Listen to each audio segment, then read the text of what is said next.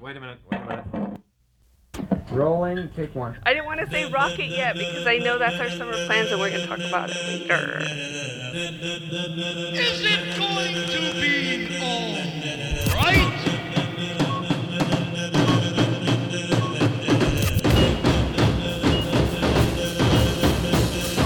Hello and welcome to All Through a Lens. This is a podcast about film photography where we discuss a little bit more than just film photography.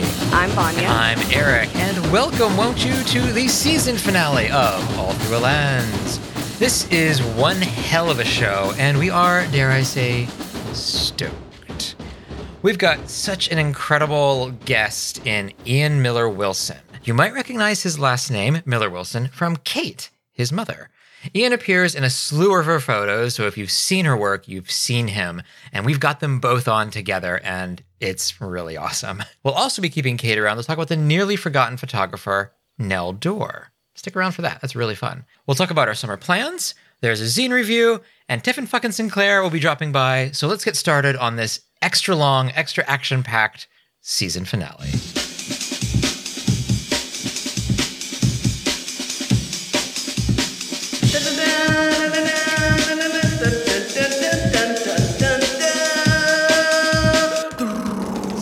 But before we get started on that, Vanya, how the hell are you? I'm great. Awesome. Yes. Yeah. So this is pre-recorded, Vanya. Well, I don't. How do you mean? What do you do? Are you? Who am I talking to right now? Okay, this episode comes out the day I get home from my first trip of the summer. Okay. So this is pre-recorded, Vanya. I'm assuming I had a really good time. Okay, so by the time this airs, you'll be back. I will be back, Okay. yes. Hopefully nice and toasted, and hopefully my knees are still functional. But that's always what I hope for when I get back from vacation. Yeah, and of course I'll be exhausted. It's a 20-plus hour drive. Sure. So, yeah, that's going to be some van camping. I'm going to be dirty. I may or may not pay for a hot shower. I'll be gone for about 10 days, so taking lots of film, shooting a lot of pictures, and hopefully catching some sick waves. Cowabunga.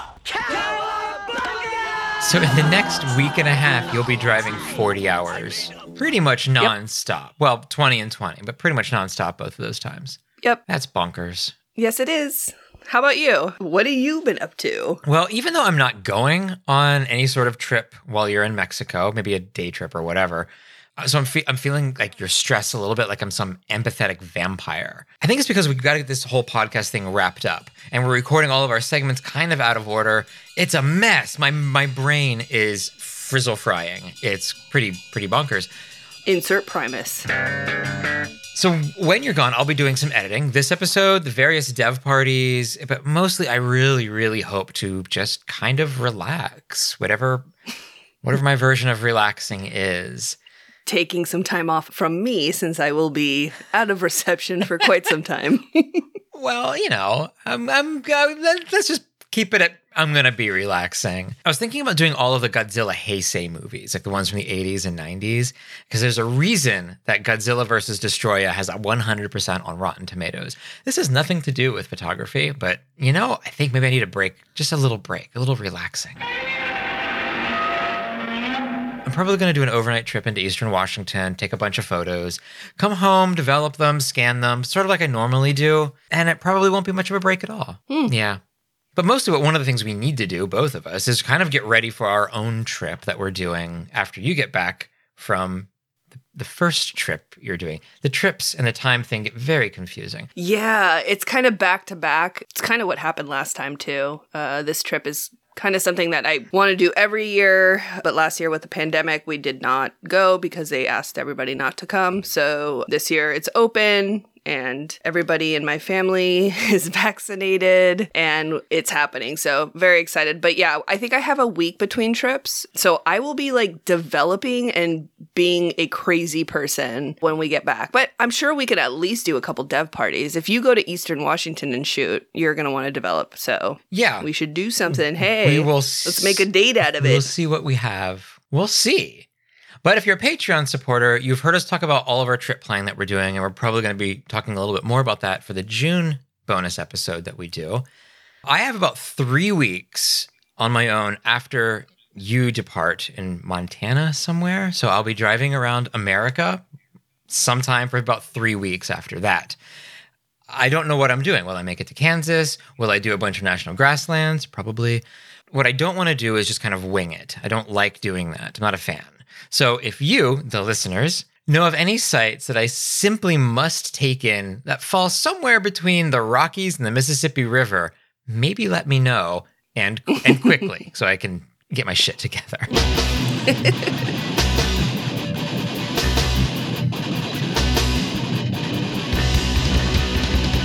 Each episode, we pose a question to our listeners. In turn, they call us up and leave a voice message, giving us their insight, answers, and silliness.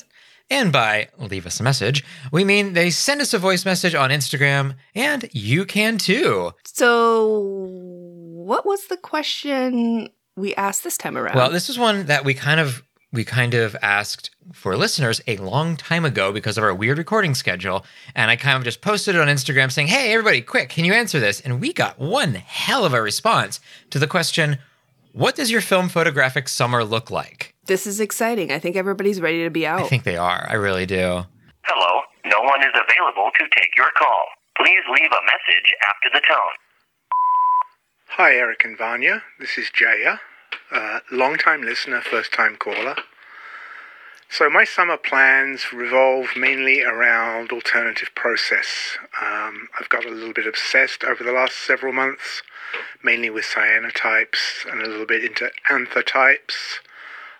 Planning on making further progress with those, but also hopefully I would like to try out some salt prints. But that means making a darkroom in my house, which is another summer plan, and perhaps even dabbling in large format in order to get bigger negatives. That sounds like a packed summer. It is. And what a message to start with, really. I mean, that's just like a lot of goals. One of the things I think would be kind of fun to do is touch base with some of these folks and see if they followed through on any of their plans. Way to put Jaya under the bus already. You know, I mean, look. The funny thing is we talked about Jaya today because I was like, hey, do you think like he would mind driving like 15 hours to, watch us light fires? I didn't want to say rocket yet because I know that's our summer plans and we're going to talk about it later. Okay. We can mention him later then too. Hi, this is Suzanne. For the summer, I am really trying to explore more with my self-portraiture, which I started doing because of a project that I'm currently working with a mentor on about aging and how I kind of struggle with it, but I also embrace it. And so I really hope to delve more into that and do a lot of self-portraiture. Ooh, I really like that a lot. Yeah, that's a really interesting idea. It sounds like generic things we're saying, but I was actually thinking about aging a little bit today. I read something, and we're going to be getting to her quite a bit later in the show, Nell Dorr. She wrote this thing about aging. I read it to you last night. Do you remember that? I do. Can you say it again for all our listeners? She says, I'm not nearly as conscious of my age as others seem to be. Now, she was around, I think, in her 70s, maybe a little older than that when she wrote this. George Bernard Shaw is supposed to have said, is that all they can remember about me? How old I am? And he was kind of old, so I get that. We don't have any alternative to growing older, and it happens so slowly that we are not really aware of it. A day passes unnoticed until it becomes yesterday, and suddenly we are older. If you were to ask a child how it feels to be young, he wouldn't know how to answer. I know how it feels to be sick, and I know how it feels to have pain and how it feels to experience joy, but I don't know how it feels to be old. Perhaps I have more understanding of other people than I did when I was younger. I know that I have more time to love and more conviction that love is the answer. I don't know, I think it's an interesting idea that we don't really know what it's like to grow old. No, it's just It's happening. just happening. It's just we're still us. There is some moments I turn on the light to brush my teeth in the morning and I'm like, holy, what? Who is this? When I was a kid, I used to stare at myself in the mirror like, what am I going to look like when I get older? Like I was obsessed with the idea of there was no possible way that I would ever look like an adult. I was always going to look like little me. Is that why you dress like a toddler? Yeah, exactly. You wear bib overalls a lot. What? There's pockets in it, okay? I like pockets. It's fine. It's fine. This summer, I'm going to be releasing my first photography book about mental health and just some shots that I got over the past year, all shot on film and pretty lonely and, moody shots about some of my deepest parts of depression, but overall I'm been working through it and I'm really excited to release the project. Hopefully it can be an encouragement to folks. So that's my big plan for the summer. That sounds intense. It does. And exciting at the same time. I hope it's also fun. Is that? Yeah. Yeah, I think taking something that you went through like that and maybe having or gaining some fun through it. I don't think, is that asking too much? I mean, maybe not for everybody. I don't know. I think it's a special way to work through some feelings that maybe we don't like to deal with in a very artistic way. Well, maybe it makes it a little more easy to like that. You love photography. That's why you're doing this. You love making photos and making a book out of photos. Mm-hmm. So maybe flooding this horrible thing you went through with something you love it's a good idea. I think so. Hello, this is Java. My project for the summer is going to be shooting at a tobacco farm. It's something I've been wanting to do for a long time, and I've hooked up with a farmer who's going to allow me to shoot there all year, so hopefully this will be a summer project that'll last until next summer. Thanks for the show. Ooh, that's exciting. It is, yeah. It seems like an old traditional thing that is very American for some reason. I don't know why. Well, it is very American. Not that there isn't tobacco on other continents, but it is very American. I grew up around tobacco farmers in Pennsylvania, which is, most people don't associate Pennsylvania with tobacco, but they were Amish. They grew their own tobacco. Yeah. Wait, so Amish people smoke? Oh, yeah. They have pipes.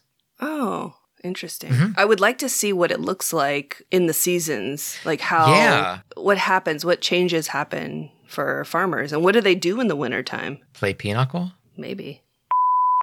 Well, summer in Canada is looking promising, and with the vaccinations rolling out, we were told that summer might be close going back to normal. So I actually have a trip planned to go to Saskatchewan in a few weeks. Never been there. I don't know what to expect, so we'll see. And I also have a camping trip or two lined up, and I always use that as a chance to do some astrophotography because the light pollution in the city just makes it impossible. And so there's that. And if everything goes well, maybe, just maybe, I might have a zine for you, Eric and Vanya. So saying that for accountability. There you go. Well, we'll be checking in with her to see if she's been working on that when we get back home. That's the whole reason we do these, is to hold you accountable. The night photography, I always mean to do it when I'm camping, but it stays light here so late, and you get so sleepy when you're camping that I can't stay awake long enough for the stars to come out. Oh, God. And Ariella is even farther north than I am, so good luck. Well, you'll have to find no light pollution. It has to be super dark, and those are like, 20, 30-minute exposures, right? I don't know. I'm sleeping. Hi, my summer goal, I got a couple new cameras recently, was really lucky to get them, and my summer goal is to figure out really well how they work. Simple. Love it. Yeah, that's perfect. Yep. I should do that too. I'm planning on doing that with the Fulmer and Schwing camera. Yeah. Yeah, I may not. I haven't heard too much about that camera. Well, the focus is off, and I'm trying to figure out. I need a shimmy. Oh, okay.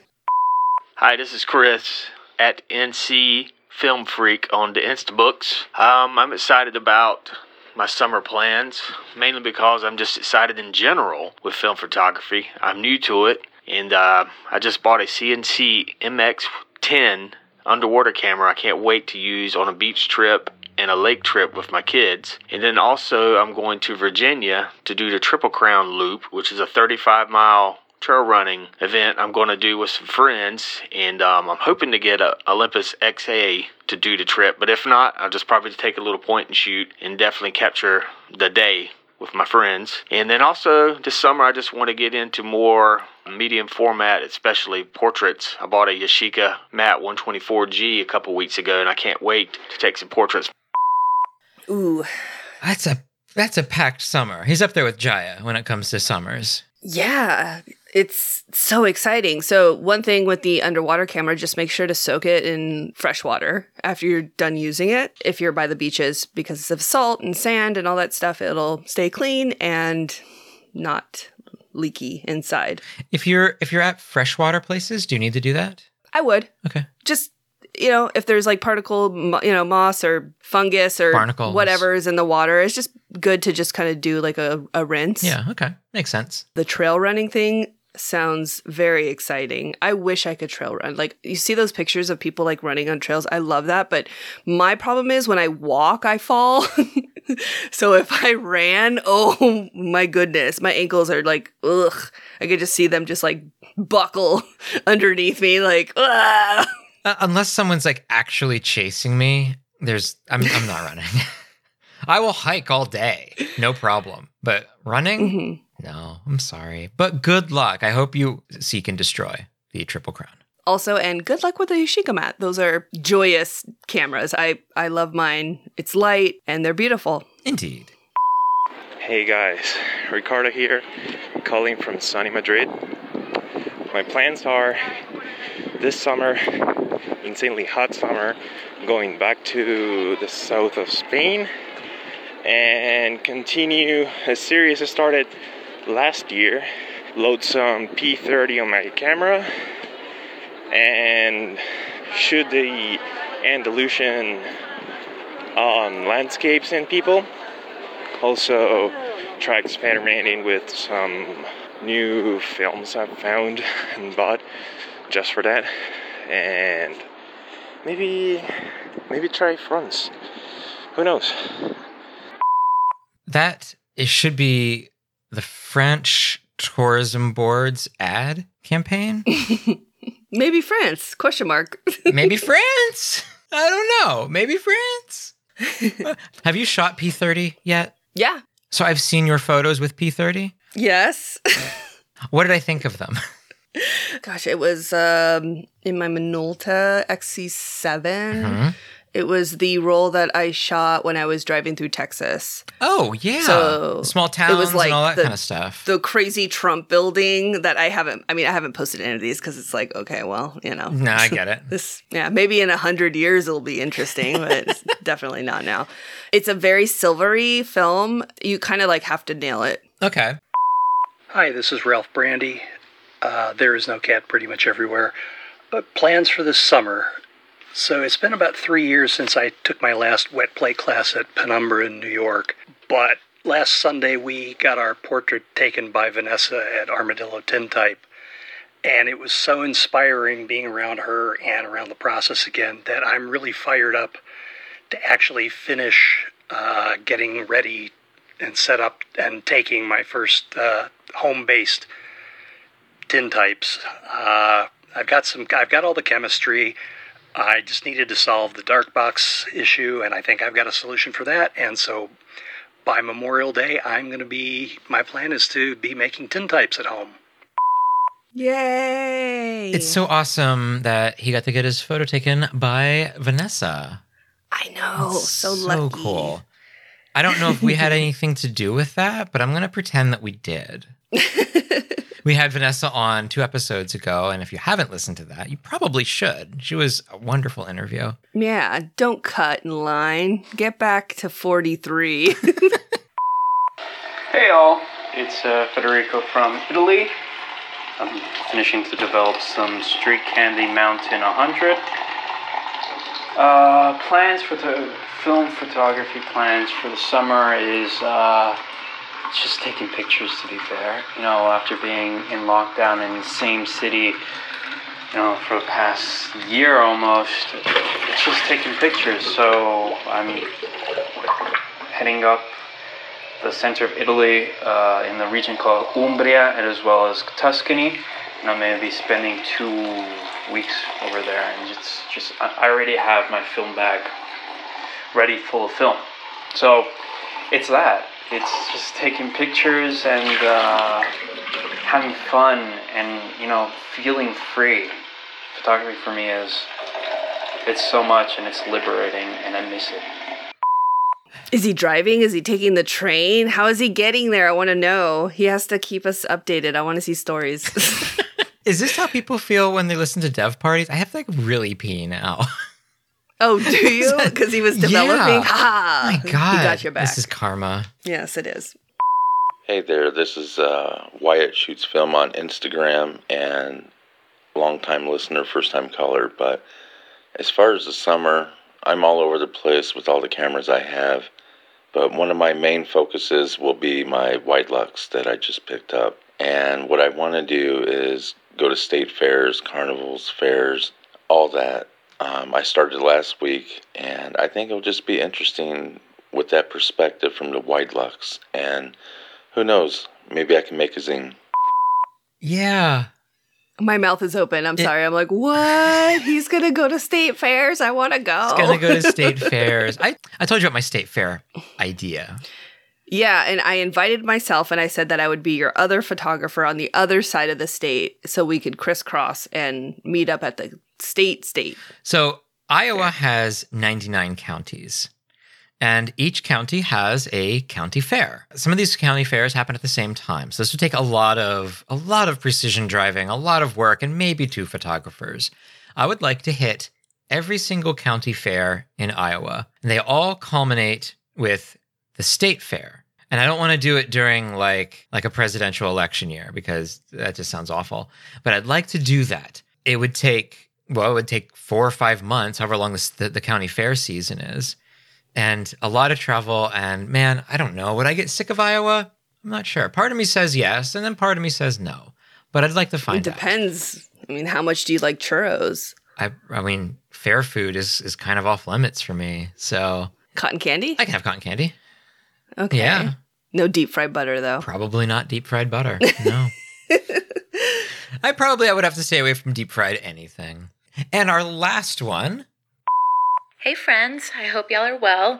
This is Kat Swansea down here in Texas. I'm super excited because I have my first trip of what is now considered summer in Texas, considering it's 100 degrees here. But I'm actually getting ready to take off and head to the Panhandle and visit Archer City and Thalia, Texas. Archer City is where my favorite author, Larry McMurtry, was from. He passed away a couple of months ago, and his books inspired me so much as a kid and really spoke to just what it was like growing up in a small town in Texas, and have continued to inspire me throughout my adult life and with shooting film.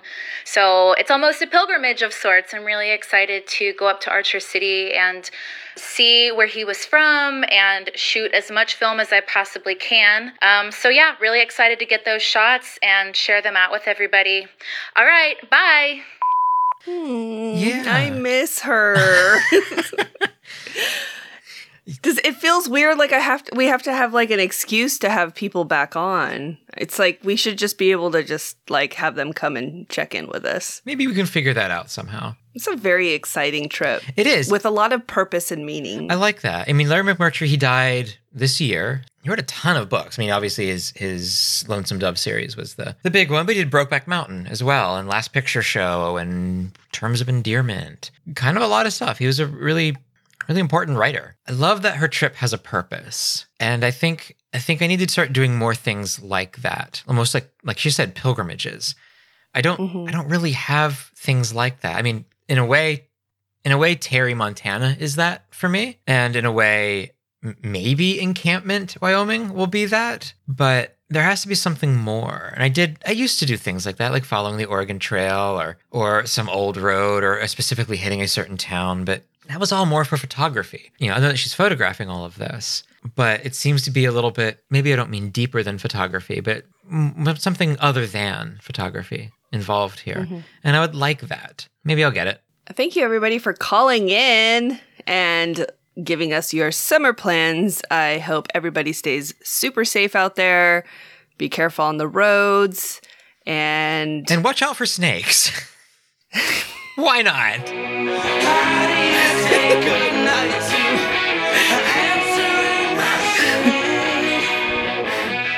Well, we've had so many people call in to answer. I guess it's our turns. Sure. Really quick. Really quick. What are you doing? What are you doing this summer, Vanya? I'm looking forward to the next trip that's happening, which is I'll be in a few states, eventually meeting up with my mom. Aw. So my mom is like 73, I think. Okay. She's been a mother her whole life. She's had 6 kids, and we're all like pretty far apart. So she's been like raising children since she was 18 years old. Damn. She decided to get on the road, and she's been camping, and she has like a little trailer, and she's just kind of roaming around. She wants to see the United States. She's always wanted to. She's from South America. She's from Chile. She talks to everybody. She's this hilarious fire lady. And I'm really excited for her. So I'm meeting up with her in Montana, and we will be kind of like roaming around together for a little bit. Luckily in separate cars. But we'll be camping together. Yeah. And I'm really excited. This is like something really special. And I'm so glad that she finally stopped saying, oh, maybe next year, oh, I'll do it eventually. And just finally said, I need to do this because I'm getting old. If I'm going to drive this many miles, I need to do it now. Yeah, you do. So if you're waiting, if you guys are waiting, don't. I mean, and I'm not trying to be mean because look, like not everybody has the opportunity to do like super fancy stuff. And this isn't like fancy stuff. This is like getting in your car, driving, camping, like maybe free camping at best case scenario. When I go like on vacation, you see, or you go to Hawaii or something and you see like this old couple, they're like in their 80s, like barely can walk, they're like retired. And I'm just like, I don't want to do that. I don't want to be barely walking at 80 and then finally go get to enjoy my life. I want to try to like kind of get in these trips as much as possible. So that's kind of my plan this summer. No, and I agree. I think, we spend money on a lot of things. As photographers, we spend a lot of money on cameras and film, and that's fine. But maybe take some of that money and put it towards travel. Mm-hmm. Having these experiences is so much more important and so much better for our mental health and just life than buying things. Oh, I absolutely agree. Maybe stop buying, like if you buy things regularly every day or every week, like coffee or something like snacks or whatever, just maybe cut back a little bit. Put that money towards travel, even if it's a day trip or an overnight or something. Just figure that out because you're gonna remember the places that you've seen and the places and the things you've experienced more than you're gonna remember just a lazy day. A lazy weekend day off, or my God, like a work day. If you can take off work to travel, do it because it's going to mean so much more to you than just sitting there working. Yeah, I absolutely agree. So that's kind of like it. August, I don't have any plans at all. Probably not doing much. Marley will be in band camp. It's AKA like some kind of boot camp, I would say. It's like 12 hours a day for like 2 weeks or something. And she has to like go and march on the field. I don't understand how band camp is legal. I don't think it is. It's absolutely child abuse. I don't understand how it exists. It's been this way for decades. Like in the hot with the polyester. Are you guys insane? Yeah. Poor things. I'm going to like get her like one of those little like water packs so she can just have that like on her. She's doing percussion. She'll be drumming, which is awesome. Yeah. not much going on in August, and then I'm hoping like in September and October I have a couple more trips. Oh, cool. Just because that's like my favorite time to travel. All right, Eric. Oh, Vanya. Eastern Washington, Chamonix, what's going on? Well, I don't really know. Apart from traveling with you, I don't know. So I'm really kind of lost. So I'm putting that in the back burner. I'll figure that shit out. Photographically speaking, I'm taking the Chamonix, maybe the Graflex, but definitely the lens that I've been using for the Graflex because I'm in love with it. And there's the RB67, and I'm going to take a smallish, toyish camera. Probably not the Holga. I'm not sure what, though. Maybe the Ansco Color Clipper. Not sure. But I might even take the Mamiya 645 as kind of a backup camera in case the RB67 bites it. I have no reason to think that it will.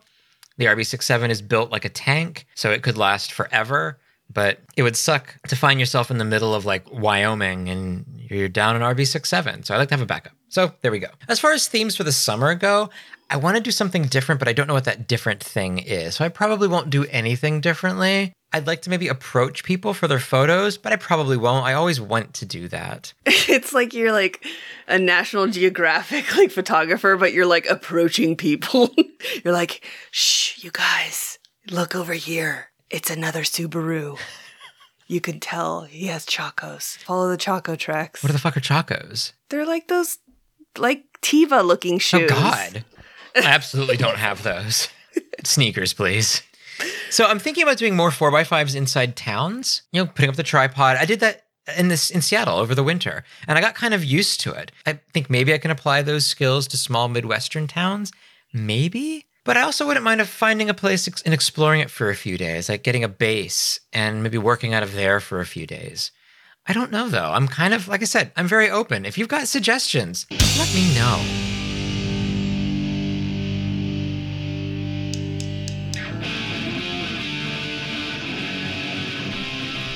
Yo, what is up, my dudes? Tiff and Sinclair dropping in one last time before we all embark on our summer adventures. Jeez, it feels like I haven't spoken to all of you in a hot minute, but super stoked to hear that some of you will be spending time behind a camera this summer. Nice. As for me, this homebody has quite a few plans lined up. Over the past month or so, I have been rage planning my summer like it's nobody's business. I recently came into possession of a 1970s Toyota Supra, so as a SoCal native, you know I'm going to be driving that puppy chucker down the 101 like I stole it. And hey, as far as you all know, I probably did. But photographically speaking, when it comes to gear, the top picks for this season are the Mamiya RB67 with a 645 back, which I have so lovingly nicknamed the RB645, and my Canon P rangefinder for 35mm. Like I said, I will be hitting the road as early as the first week of July, and whatever happens from there on out is pretty much up in the air. But I wanted to narrow down my kit in order to simplify the whole documenting process and not pop a vein as I pop open my trunk and struggle to figure out which medium format camera I should use to photograph a roadside diner, or whichever photographic cliche I encounter, The RB645 will be my go-to when it comes to capturing all the mega-worthy, evocatively nostalgic scenes I come across. The Canon P is reserved for taking embarrassingly cringe photos of my buds, because I won't be out on my own. I'll be accompanied by two of my closest friends, and like a shit ton of plant-based beef jerky. Oh yeah. Yeah, we're all vegetarians, and contrary to popular belief, we don't photosynthesize. Most of the time. So we have to get our nutrients somehow, right? But on a serious note, that's how I'll be spending the first part of my summer. Driving down the coast, hitting all the pin-dropped locations on my Maps app, and probably getting into a bit of trouble, all with the camera around my neck. And can I open up for a second? I've gotten really into taking pictures just for the sake of doing so, Before I used to have this mindset of shooting for the gram. But now that I have detached myself from that ideology, I'm kind of just going with the flow and shooting what catches my eye, even if it does turn out to be a waste of film in the end. Who cares? This summer, I challenge you to shoot and shoot freely. Use all the cameras you want. Or prove to yourself that you've gotten over your commitment issues and stick to your one and only. Regardless, I hope you all have fun and make some killer memories. I cannot wait to see what y'all chill out. That's gonna do it for me, folks. I gotta go check the fluids on the Supra. See ya. We We interviewed Kate Miller Wilson in episode 14, so most of you are probably familiar with her work, especially the photos of her son Ian. Together, they have made some of the most ethereal and captivating photos you've ever seen. It seems like it's been ages, so we asked her to come back, but this time with Ian. So let's give them both a call.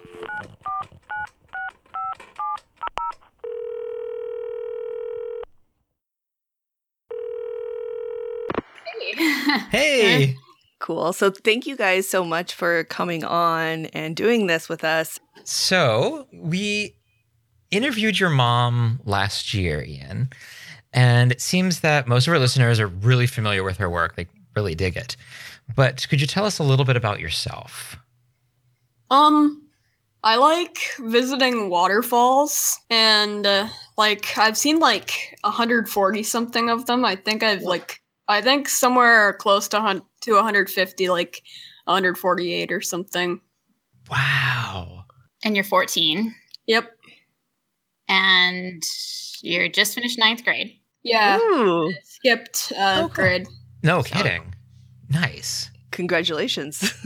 I do remember on one of the photos your mom posted, she was talking about it was by a waterfall and that you were really interested in the waterfall. And it was, I don't know if it was difficult to get the picture. Well, the waterfall was probably a little more interesting than getting a picture taken, to be honest.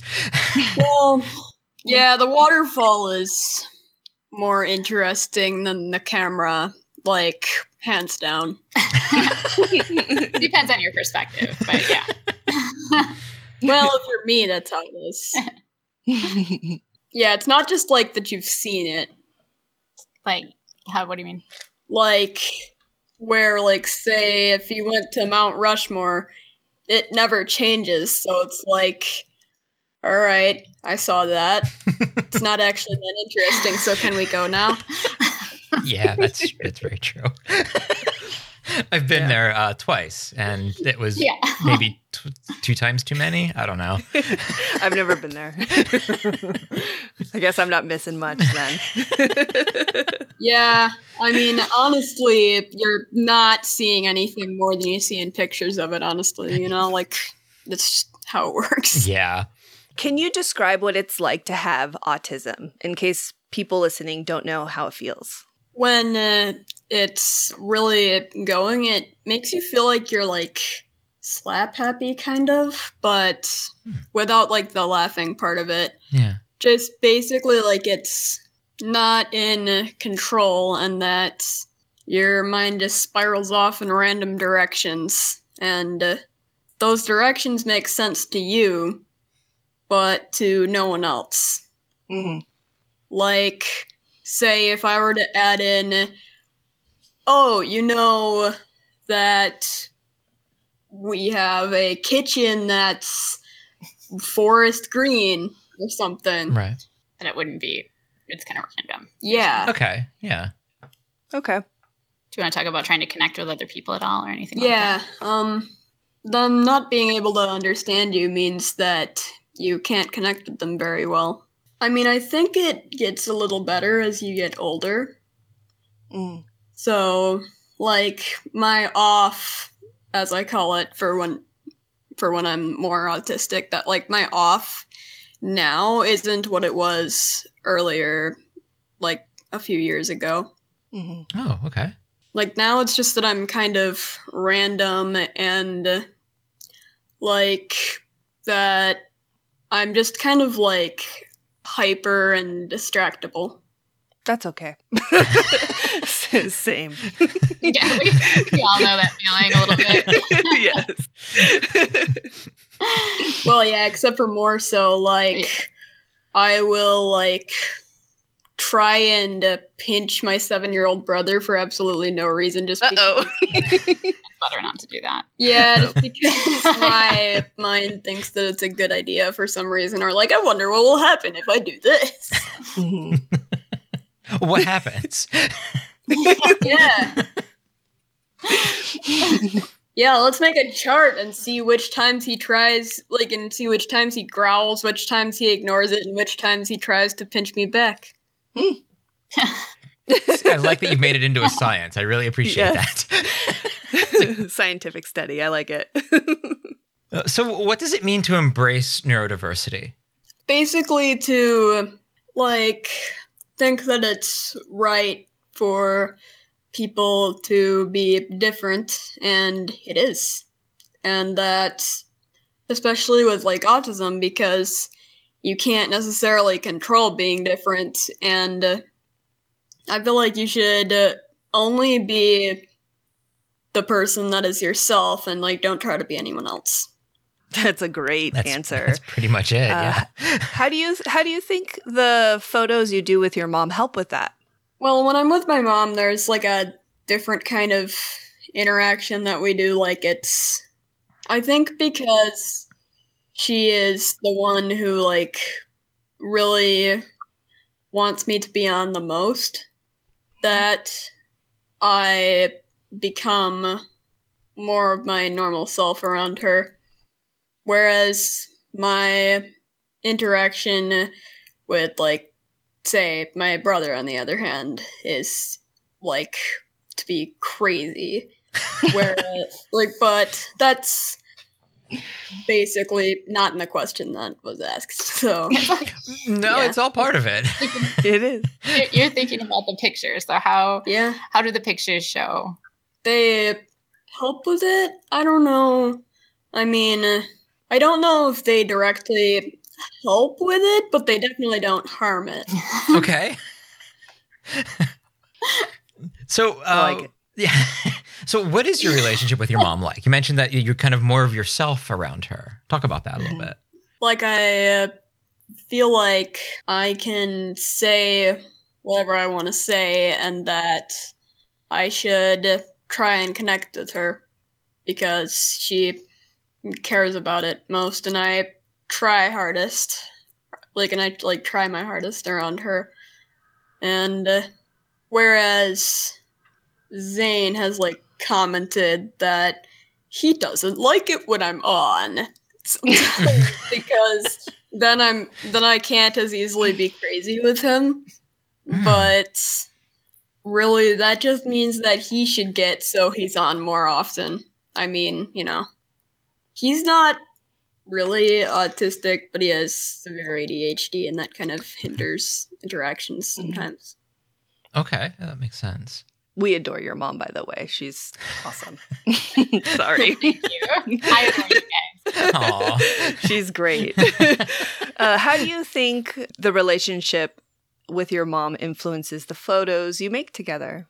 It's basically, so when it's like the two of us, it's easier, and especially because the way that works is that, like, the pictures of us would, like, say a screen in front of the camera and between me and the camera, or, like, leaves in front of my face. Those kinds of pictures are basically showing, like, what it's like to be off, I think. Okay. Like to have a barrier. you're saying. Yeah. Mm-hmm. So how do you think, like, you and I together influence the pictures? That's a really hard question to answer. But, I mean, I guess I'll make a stab for it. Yeah, go for it. So, the relationship between us is basically that if I do a picture, that she gets happier, and that's good. That also, sometimes I'll get a reward for it, but not always, and that's fine. Just mentioning it, though.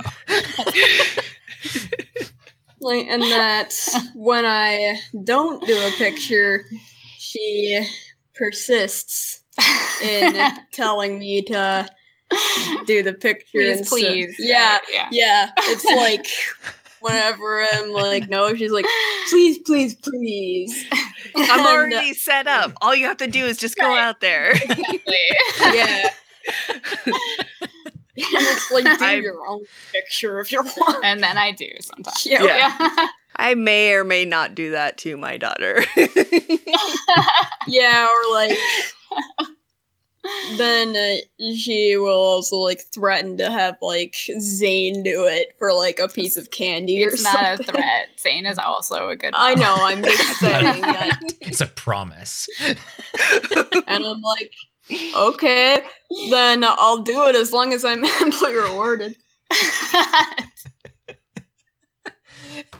You know, it's a system, and sometimes you just have to work it.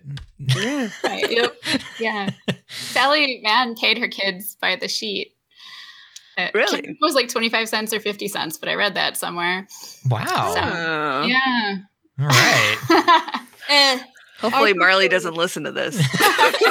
She's gonna be like, I have back pay. Yep. I prefer like candy or iPad time to money, like as a reward, because with money, like you have to like save it up, because often like the amount that you get for something isn't enough to buy something, and even if you do, like it doesn't come immediately. Whereas like when you want a piece of candy, you get it and you get to eat it right away. Yes. I mean, it's just a good point. It's just, and that, yeah, absolutely. And that follows you into adulthood. It does. That's very familiar to me. So how long have you been shooting together with your mom? Almost 7 years. Wow. That's a long time. Do you remember the first couple sessions that you guys did? Yeah, I mean, at least I remember on like Christmas when she got her camera. Okay. Before I was used to her shooting with a tiny camera that was like your normal little one. Point and shoot digital camera or something. Yeah. I don't even remember what it was. And then when she got her Nikon burgundy camera, I was like, whoa, that thing's big. And now it's tiny compared to it. Yeah, and then like after seeing a Deerdorf, like probably like 8 of them could fit inside. Oh one. yeah. Which then there would probably be like, I don't know, $100,000 or something. Probably not that much. Okay, yeah, like 10,000. Yeah, I probably way overshot with that one. 10,000? I mean, if it's maybe in mint condition, possibly with like a couple lenses. Yeah, are you talking about the Deerdorf plus all of the D3200s inside it that you're putting in there? Or yeah, I mean like the the normal Nikon ones, whatever those. Yeah. That's funny. That kind of sounds like a fun test. We can try that too. If anybody has. How many Deerdorf or like what? How many Nikons can you fit inside a Deerdorf? Right. Yeah, or like how many point and shoots too can you fit inside a Deerdorf? I'm guessing somewhere around like 30 or something. Yeah, I'm wondering if you stretch the bellows all the way out. I was thinking the exact same thing. You could definitely do more, maybe. There's no reason we can't make this into a contest. Yeah, I mean, it definitely could be like a math problem of some sort. Yeah. You'd sort them out, like, you know, if they angle them a certain way, they fit better in there. Yeah, maybe without like a big lens. Like these would have to be small lenses. Well, the kit lens, that would be the standard. Like a different perspective on the film versus digital thing. Yeah. It really is. I'm honestly more interested in that than photos themselves. How many? I love it. So when you two do the sessions together, who comes up with the ideas? My mom. Do you have any? Do you come up with any of the poses or ideas, or is she pretty much the director here? Pretty much the director. I mean, like once in a blue moon, I'll come up with like a pose, but. Well, sometimes, like, we just did one last week or something where we snuck into a construction site that was behind our house, and there were all these tubes, you know, and I had my eye on those, and it was a cloudy day, and it's like, I was doing it. Nice. We snuck in there, and you, like, were pretending to be some kind of dinosaur or something between the tubes. Yeah. And that wasn't me. That was just my idea, yeah. Yeah. I like it. So walk us through like a photo session that you could remember, like how it usually goes. How does it come together? Well, it usually starts with this question. Would you do a photo for me in like 10 or 15 minutes? And then I'm like, sure, why not? And and sometimes I'm like, well, what kind of photo? Because sometimes I sense a terrible idea coming on. But, they're not all easy. Yeah. Yeah. And then she comes to tell me it's ready after about 10 minutes or something. Mm-hmm. And during which time I'm setting up the 4x5 and pre-focusing it and everything so they don't have to stand there for very long. And I'm playing. Mm-hmm. Yeah. Then I stand still while she takes the picture. And that can take anywhere from about 45 seconds to about 4 minutes. Mm-hmm. Of you standing still or just being there and just being present? Still. You don't usually have to stand till 4 minutes, do you? Well, I mean, in the really hard pictures. Okay. Mm-hmm. I've never posed for a photo like that. What's it like? It's basically like playing like Night at the Museum or something. Like as when someone looks at you, that you have to stay like super still. Like a statue. Yeah. I like that. Yeah. So the photos that you two produce together seem otherworldly and almost like a fairy tale. How much of your own personality comes through in the photographs? I don't really understand that question much. Okay. Well, like an actor in a movie. There are some actors that just kind of just read the script and kind of just go about it. But there's some actors that really put themselves into it and really bring out parts of themselves when they're playing that role. It's towards the script side, I think. Well, like, are you pretending to be, is that you that comes out in the picture? Or is it a character? How much of it is you? I guess most of it is me because I am the one like lying down or standing up or sitting in a designated place. Mm-hmm. Okay. True. Designated place. I mean, you don't have a stunt double. It has to be you. But so when you look at a picture of you, is that you in the picture? Or like, is that something you're pretending to be? Does it really represent who you are? Sometimes. I mean, not usually. At least not that I can see clearly, although there was a picture of me being wrapped up in like a long fur blanket. I think I remember that one. Yeah, it was a gray fur blanket. Long time ago. Yeah, and in that picture, I was pretending to be like a Yeti. Oh, okay. I like it. Yeah. Is there... There's so many questions now. Just what? Well, like... I don't understand.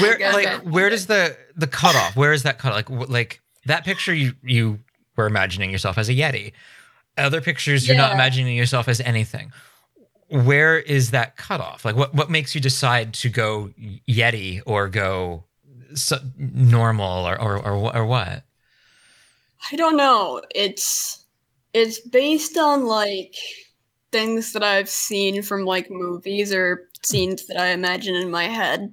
Mm-hmm. Like, for example, turning into a raptor in the pipes was from movies where, like, a dinosaur that is usually a raptor is, like, coming down a corridor menacingly. Sure. No, sometimes we do this thing where he'll be he'll be posing and I'll say something like, just listen to the sound of the wind, or what do you hear right now? Or what do you smell right now? That kind of stuff. Usually it's something like that. Or I'll just say, look at the lens for a second, or don't look at the lens. Mm-hmm. Or I don't say anything because I don't really pose them. Mm-hmm. Sometimes he's just being in the moment, I think. Yeah. So if she says, like, for example, listen to the wind, what are you listening for? Like, what's happening there? I just listen for like other sounds carried on the wind sometimes. Does that affect the way you pose or your facial expressions, or you just kind of let it do whatever and she can do her thing? Sometimes it affects how I pose with if I hear, say, the noise of construction equipment, which is happening a lot lately because they're putting houses in a gravel pit next to our house. Oh no. But you generally tend to be more sensitive to sound than other people. Right. Oh, okay. It makes me like a master eavesdropper too, like, but I can like hear the tone that's like classic for when my parents are annoyed, and then I listen in more intently on on their conversation. Then because then I'll hear what they're plotting. We do plot. All of this plotting. So how does it feel to see yourself in the pictures when it's done and there's some on the wall there, there's just some everywhere? How does it feel to see yourself like that? It feels interesting, and I honestly kind of like seeing it because sometimes I like being the center of attention and sometimes I don't.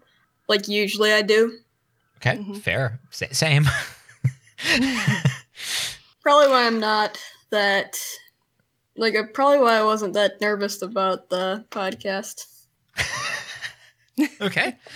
So when you see yourself in the pictures, what do you think about that? Like, sometimes I think about where I was that day. So it brings up other memories, not just the session. Right. It's similar to taking the photo. Vanya and I were talking about how when you take a photo and you see it later, you remember things that happened long before you took the photo or long after you took the photo, but that photo is so important that it will kind of almost symbolize the day. Mm-hmm. Yeah. Absolutely. We did a 365 project. Well, we basically have this continuous 365 project that we've done for years, but it was more formal at one point that it was like each day had a picture, and that really, we would do our adventure for that day, right? And you liked seeing those. Yeah. Yeah, we'd go various places like Mill City Museum in Minneapolis or waterfalls or other museums that aren't as much about history kind of thing, I don't know, say Science Museum or something. Sure. Yeah. Do you ever worry about how you look in the photos? Not really. I mean, sometimes I think that I look younger than I'd like to in the photos, but that's all. I mean, I don't think about how handsome I'm looking because because I don't actually care much. Okay. As long as I'm not supremely unhandsome. That's something I try to strive for as well, to not be supremely unhandsome. Sometimes I pull it off. Some of your mom's photos show you crying or bleeding. How do you feel about those ones? I feel a little uncomfortable about them, but not much. And I let her post them because it's real life. Stuff like that happens. Yeah. Sometimes you get a bloody nose when you're in the bath. Or sometimes you cry because something happened that you're sad about or you're tired or kind of things like that. Yeah. I really like how you have someone there for you who will capture those moments and sort of to remember those moments and celebrate those moments. That's really a special thing. Mm-hmm. Yeah.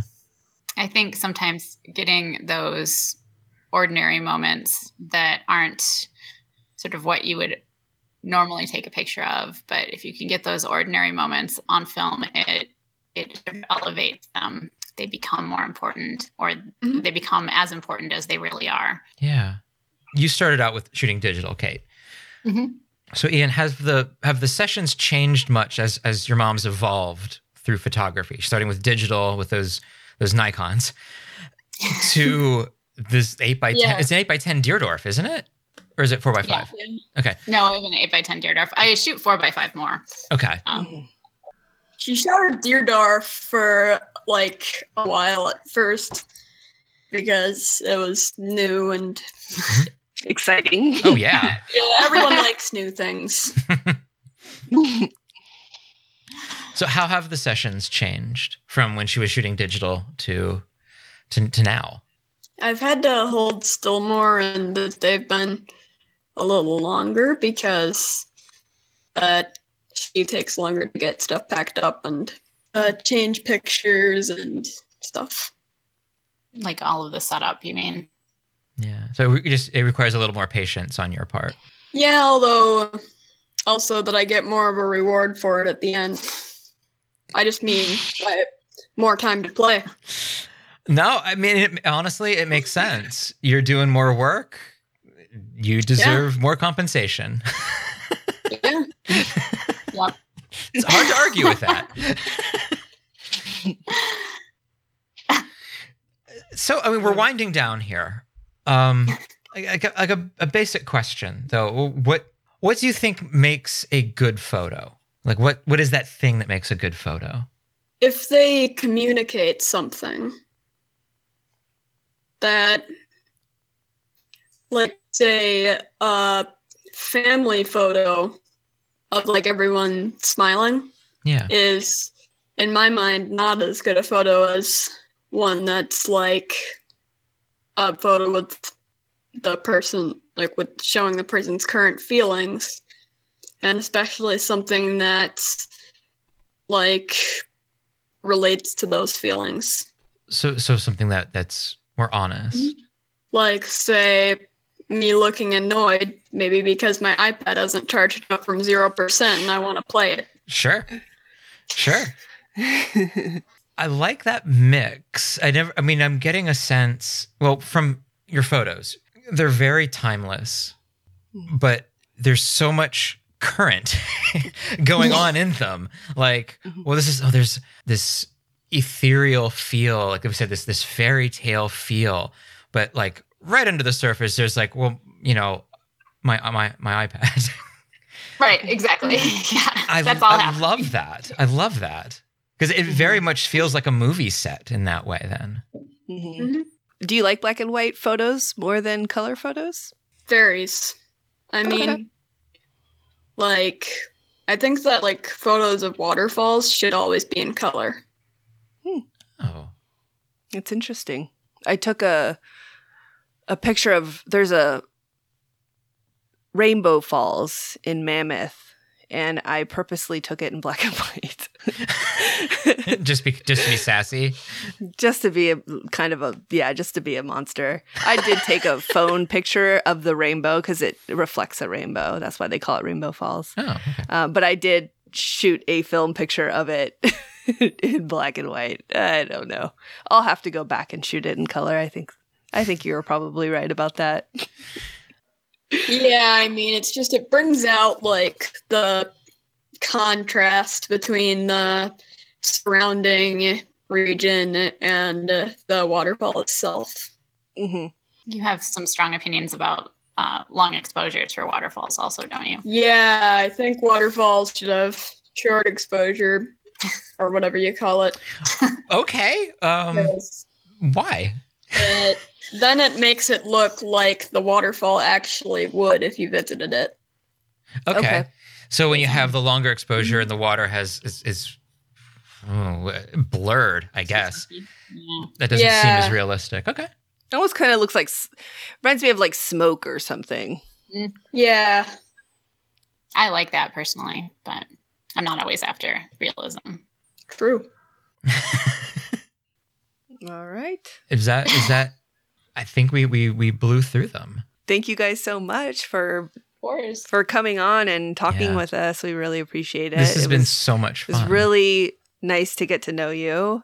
We see your photos all the time on your mom's feed, so it was really great. Adios, amigos. Bye. Bye. Thank you.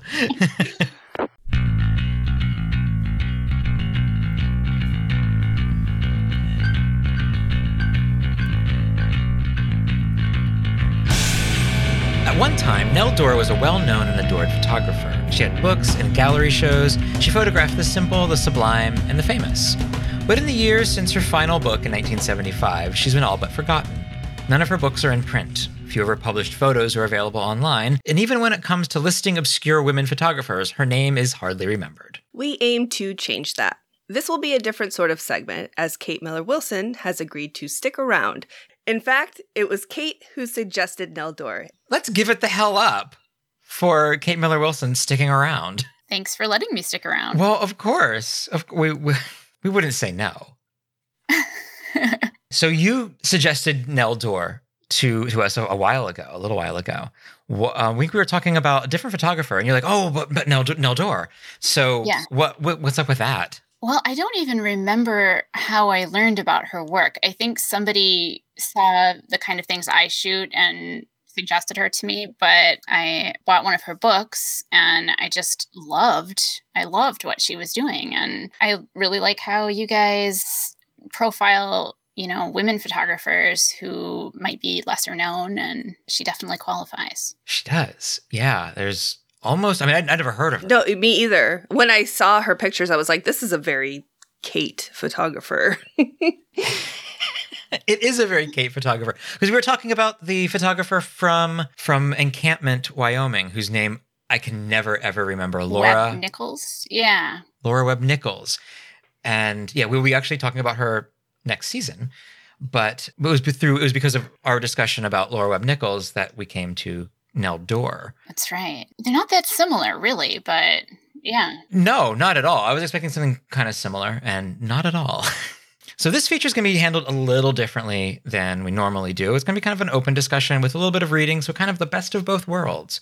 Kate will be reading the quotes that we've pulled from Nell Dore. Nell Dore left very little of her own writing published anyway.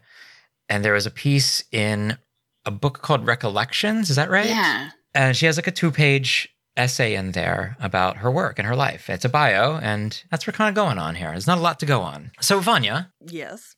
Why don't you start us off here about telling us a little bit about Nell? Nell was raised in Massillon, Ohio by a mother and father who ran a photography studio together. By the age of 7, she was taking photos with a pinhole camera her father made for her. By 10, she was washing prints for the studio. The water was icy cold, and my fingers would turn blue and get numb. But I was proud to be on the team. My father's praise was my reward. Growing up, she met and became best friends with future silent film star Lillian Gish, whose aunt lived nearby. Both Gish and her aunt changed Nell's feelings towards photography. It was her Aunt Emily who first made me aware of the beauty of the mother and child. As I watched her bending over the cradle of her newborn baby, I knew that what I wanted more than anything in the world was to be a mother. Lillian's loveliness had a great impact on me, too. I came to realize how important beauty was and how necessary to capture and share it with my camera. It was around that time that she married Tom Coons, a friend of her brother's. They had a daughter and then moved to Miami. With World War I, Tom was drafted but served stateside in Miami. After the war and after their third child, a third daughter, the real estate market went bust. It was 1927. Everything went bust. While the stock market was crashing and Tom was freaking out, Nell needed an escape. I just wanted to run away, to escape. I bought a small sailboat, and each day I would take my camera and perhaps some bread and cheese and go down and explore among the keys. These islands were deserted and seemed like a different world to me. I would sometimes take a child or two with me and photograph them as they played in the water and the mangroves. Nell soon developed this practice into an idea, a study of growing up from youth to adulthood. With this, she began working with models, and soon she was able to construct a sort of narrative that became her first book, Mangroves, which was later reissued as In a Blue Moon. So now we discuss it. Let's discuss this book. Okay. We none of us have this book, but we do have some stills from it. So the book Mangroves, it was really praised when it came out in the 30s. That surprised me quite a bit because it is mostly nudes and flowers. Nudes and flowers in a very unique way. She presents it in a way that I've never seen before, honestly. There's a lot of like really amazing spread. This one in particular that I'm looking at right now, it looks like a young girl with flowers in her hair kind of sitting on a mangrove tree. And then on the other side of the spread, which would be like the page next to it, it's little like minnow fish. Oh, like, how did she get that? Did she like sink her camera in the water? Did she take it from above? Like how did she get that? Yeah, it's amazing. I'm so confused right now. I'm like, what? How did she do this?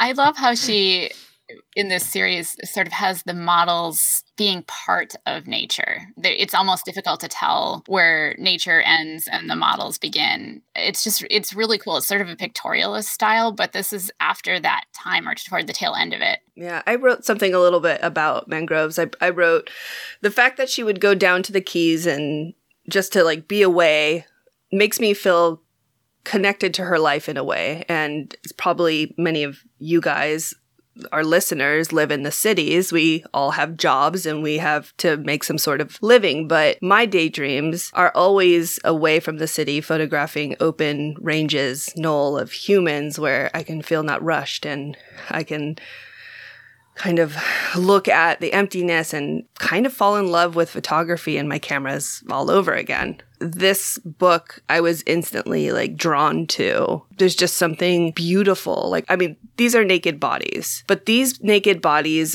didn't grow up with the male gaze in mind. It's different. Like, I think that even as like my age group of people, or even my daughter's who's 13, she's grown up with pictures of what women need to look like if they're naked. And I think that we all kind of carry that with us throughout our life, even if we don't realize it. And it's that male gaze. And this is just the complete opposite of it. It looks so new to me. And this was done in 1929.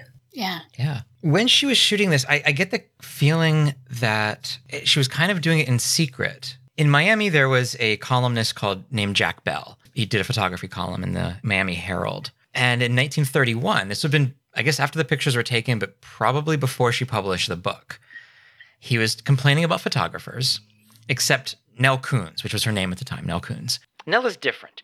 In the first place, she doesn't shoot newspaper pictures. She doesn't go prying around the beaches looking for shots of nude women. Yeah. I mean, I think he's talking about Peeping Toms. When I read that, I was like, oh, well, that'd be really interesting to see what he thinks of Mangroves. Because, you know, it was that. What he thought of Mangroves. I didn't realize that she sailed down there. Like, she just went up like so many levels because I thought she drove. And I was thinking about it too, because I mean, not all the bridges were probably built by then. I don't know how it worked back then with like getting to each of the keys, but oh my gosh, that must have been so amazing to just have a little sailboat and just like cruise around the keys. Oh, it's like gotta be magic. I mean, I could see how being away from everybody in the 20s, bringing these people, these models out where they can feel comfortable because you are in the middle of nowhere. So having that privacy to be able to photograph people and take your time probably made a lot of a big impact as well. So she wasn't doing this publicly. I mean, obviously she's sailing into these private places with the models. The models are at ease because they aren't going to be seen and discovered. Mm-hmm. And Nell's being praised as somebody who doesn't photograph nude women. Yeah. And then you found that same newspaper writer's reaction to the book. So yes, 2 years later, columnist Jack Bell wrote, Nell writes with a camera. She searches for days in the Everglades or down on the Keys for her locations. Then she finds some beautiful girl. They dash away in the early hours of the morning. Nell puts the girl in the location, clothes her subject in sunlight and rhythm, snaps the camera, develops the plates, calls it caprice or foam or sea grapes, and tells you more than you could learn by reading for an hour. That's wonderful. Interesting. Yeah, so that's Mangroves. It's a book that's been republished as In a Blue Moon. It is, like all of her other stuff, not available. There are some stills. We will have them for you. You can probably find a copy of this maybe in the $30 to $50 range at a used bookstore. So yes, let's move on from Mangroves. Vanya? Tom was out of a job, and it was up to Nell to support the family with her photography. Tom thought it was the end of the world, but I reacted in the opposite way. My father and I made a sign and hung it outside the studio. The simple shingle read, Nell Coons, photographer. As a professional photographer, she took photos for the Miami newspapers, mostly portrait work for the Society pages. She also worked for Gondolier, a Society magazine. Her regular work in the studio filled in the rest. It being Florida, the work was only seasonal and mostly in the spring. But she was unhappy. Her marriage was failing. Tom couldn't adjust to her being the breadwinner. And soon they were divorced, though they remained close friends. In 1932, she spent a summer in Connecticut with Lillian and would make the commute to New York in search of a job. Though she couldn't find a job, she was still photographing. Her subjects were mostly Lillian and her friends. But she missed her children, and by the end of the year, she had opened a studio in the city and had her kids with her. Once again, she was photographing mostly portraits of men. The portrait of poet Carl Sandburg being her most famous from this era. But she also photographed scientist John Doerr. They fell in love, and then by 1934, they were married. In her essay, Nell glosses over the next 15 or even 20 years of her life. She traveled and raised her family and became a grandmother. During World War II, with the husbands of her 3 daughters drafted, she began to focus again upon photography. I bought an old house in New Hampshire without running water or electricity, but we loved it. My 3 daughters and 6 grandchildren moved in with me. Our only contact with the outside was the everyday coming of the mailman and the letters from the war-torn world to our peaceful one. We made for ourselves a magic world, and out of this came the pictures that were to become Mother and Child. Now, Mother and Child is a book that you have, Kate, and I also have. And Vanya, I actually went through and I took pictures of every single page for you. Yay, thank you. I have no Nell Doerr books. Yet. So, Kate, this was the first book that you told me about. This was one that drew you to Nell. Yeah, I think because, it's a similar subject matter to a lot of my own pictures, but it sort of spoke to me for that reason. Then her use of light in it is just amazing too. Yeah, it's incredible. The book is your book square? No, okay, my book, it's a rectangle. Really, my book is square. Well, that's interesting then. Are the pictures different? I don't know. We haven't compared them. Yeah, mine pictures are all square. And they're... mine are not square. Mine are full bleed too. So so are mine. So we must have different crops. We do. I wonder if you have more than I do, or if I have more than you do. You may have more than I do. Oh, that's interesting. Because even just looking at the pictures, my thought was, well, she must be using a square format of some kind. I figured TLR. Oh, that's interesting. But if I would have seen him as rectangular, I don't know if I would have thought that. Huh.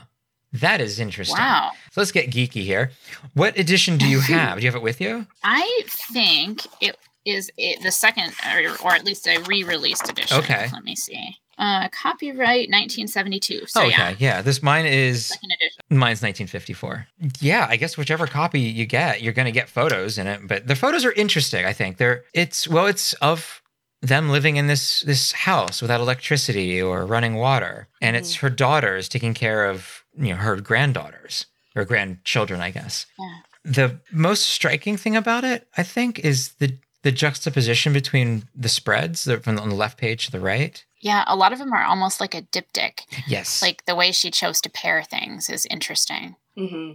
They very much play against each other and with each other. They do. I really enjoy the use of natural light in these, and it makes sense since she was living in this place with no electricity and living off the land, and these photos are kind of kind of like that a little bit. She's using light from windows to get indoor images. Some have a little bit of motion blur to them, which I'm starting to fall more in love with, because I don't know when we decided as photographers we like everything had to be completely crisp and stopped. It was the F-64 people. Oh, okay. Thank you. I bet you're right. I think so. It shows movement. I mean, because children, like they're running around, they're playful, and the photos are playful. It just looks more natural. Yeah, she's showing, I mean, with the movement, it shows the passage of time. So she's capturing this moment, but it's really not, it's not just one moment. It's sort of time passing. I guess there's another part to it, is that Tasha Tudor was somehow involved.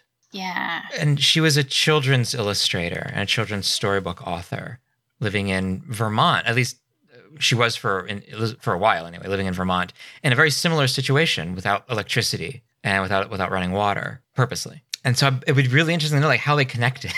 Like, how do you connect with somebody like that? I wonder if she was staying in the home with them or visiting or what. There must have been like a farmer's market or something where people would go and trade, I'm assuming. You know what I mean? Like, hey, like I got these things. What do you got? I got eggs. You know? I don't know. I don't know much about Tasha Tudor. I remember liking her as a kid and just being really kind of taken by her as an adult, but I don't know much about her. But I guess she's in the book too, right? She's photographed, right?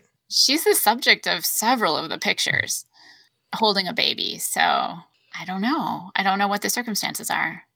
I think that's interesting. I mean, there's a story here. It's an odd story because it's all women, except maybe if there's like a boy child. There's it's women and young indistinguishable children. It's all women and children. There's no men at all in this. Mm-hmm. There's nothing, I want to say nothing quote unquote masculine or anything like that, because I think that's a silly term. But it's a very soft book. And I don't mean that in like women are soft sort of way, because it's also a very rugged book. Living on the land with no electricity and no running water, that's pretty badass. I don't know if I could do it. I mean, I maybe for a while, but I don't know. I like my hot showers. That's true. It's better if you're camping. Yes. Yeah. The photos are wonderful. There's also, there's a poem in here. Did she write that? I think so. Kate, you mentioned yesterday to me a passage from her talking about her camera. Oh, yeah. I thought that was really interesting. I can find that. It has like interspersed with the photos, some poems and little bits of writing. And I initially skipped over that because I usually do that when I get a photo book. I just look at the photos. But this passage talks about her camera and what causes her to take a picture. Out of the cradle, endlessly rocking, comes this theme of mother and child. This music always around us, as long as memory holds. Man comes before it with wonder, bringing frankincense and myrrh. Yet the centuries have given the world only a few Michelangelos to translate this wonder into lasting form. How different is the story that a little black box will tell to the centuries to come? But is it worthy, I ask? This camera, is it worthy? You can trust it to be true, a voice answers me. It is a window of clean, clear glass, opening into the very midst of life. Put the question where it belongs. Can the offender be in me, I ask? It could be, the voice answers. Life is greater than you know, and you are not trusting. It has its own structure, and pulse and heartbeat. I can only tell you that it is yours for the taking, this picture, not for the making. Come close to it, love it, give it room to be. Remember that some things need more room than others. Respect such need. It seems that she probably wrote this after selecting the photos and as, the book was coming together. It'd be interesting to do that, to collect something so specific from a specific time, and then be able to put it to words where you're really just questioning your ability to do what you just did. Right. And you're almost like your authority to do what you just did. One of the things I love about that is she talks about having to wait for the photo and giving it space to be. And I think a lot of great things are like that. I know that interacting with my children is that way, that sometimes I need to wait for them to formulate their thoughts or process something before they're going to say an answer to a question or, I don't know, any kind of interaction. And then sometimes what you get is profound because you had that space and that time of waiting. And I think that can be true with photos also, waiting for the right moment to happen. Yeah, I agree. I struggle with this because I hear a lot of people that do portraits. They're like, yeah, you need to direct your subject. You need to do this. You need to do that. And I do that to a very, very minimal extent. For the most part, it seems like I'm just trying to get them to relax and be comfortable. And I don't want to necessarily say I'm being sneaky, but I kind of am because I am waiting for them to stop posing for me to take a picture. So I'm trying to take a picture between the poses when it's the most natural part. They don't know that, but that's what I'm doing. I'm not looking for a, specific model for me. I'm looking just for that moment of some sort of emotion that they have or feeling or any kind of real moment. And I think that's always a struggle when you're children. I mean, I'm sure your children are comfortable with you photographing them, but there's moments where they're okay, I don't want to do this right now. I'd rather go play or do something else. So getting them out of that mindset and letting them kind of just relax for a minute, I could see that kind of helps. Yeah, absolutely. And I think what you're describing is exactly how I shoot too. That moment in between posing or being in some other place or, being conscious of the camera. When people stop thinking about that, that's when you get the real picture, the real thing that you want to capture of this person. Yeah. Yeah, it's almost like say I did a photo shoot with somebody and we're okay, we'll just do 30 minutes of time. The 30 minutes of time was literally just practice. And the last 5 minutes was where all the pictures came from. It seems like a lot of the times. In the beginning, I don't necessarily feel like the first 10 photos are going to be the ones that I'm going to be showing. It's always the end, the end of the roll that is where the good stuff is. That totally makes sense, though. I feel like I'm missing out on something. I know. You should start taking pictures of people, Eric. He did. He took a picture of me, and it's honestly because I don't like pictures of myself, just like any other photographer. Yeah. It's one of my favorite pictures I've ever seen of myself. I don't like any. And he did a phenomenal job. I was oh my God, I like this so much. Which one was that? Was that the one you come up the stairs? Yeah. And I did. I waited for that. I knew you were coming up. I saw the stairs and I knew she's going to come up this way and she'll, did you have your board on your head or did you? Okay. I knew the picture was going to happen. I knew what I was going to get. Mm-hmm. So you're just waiting for that moment. See? That's so cool. There's a paragraph that Nell wrote about mother and child that kind of ties things up a little bit for us. All of my photographs are the direct result of my personal history, my childhood influences of home and family, and my craving for beauty and harmony in life. Mother and Child was the result of the untimely death of my daughter in young motherhood. My comfort was to search through all the many pictures of the happy hours before her death, pictures made with no thought of their ever being published, just taken for the sheer joy of catching a beautiful moment. These were now treasures, and I gathered them together into a little book. Do we want to say anything about that? I don't. Yeah, it changes. I mean, I think we all take pictures without... we know when we take pictures, we take them because we know time is fleeting and moments are fleeting. But I think that's a whole other level of understanding that. And it's interesting that instead of being hard for her to look at, the photos brought her comfort. Yeah, it brought her back to that time. But I also think it changed her. Between Mangrove and Mother and Child, she I guess she photographed some, but she kind of stopped. she kind of has two careers in a way. Florida as Nell Coons, and then 2 decades later as Nell Dorr. Following the publication of Mother and Child, Nell traveled to Mexico in 1962 to photograph a village for her book, The Bare Feet, which we won't be covering here, but she did another book called Bare Feet about Mexican villages. That same year, her husband died, which is something she doesn't mention at all in her essay. As the Vietnam War escalated, and with her eldest grandson in the army, she found herself overcome with emotion. I had no actual pictures of the war, only my intense feeling about war that could not silently accept what was happening. Searching through my journals, I found words to speak for me. In searching my own heart, I found in pictures a way to speak, to release my pent-up emotions. So that brings us to Of Night and Day, the third book we'll be discussing of hers. This is a book that I have and that neither of you have. But again, I took pictures of all the pages, and they are up on a Google Drive. Yes.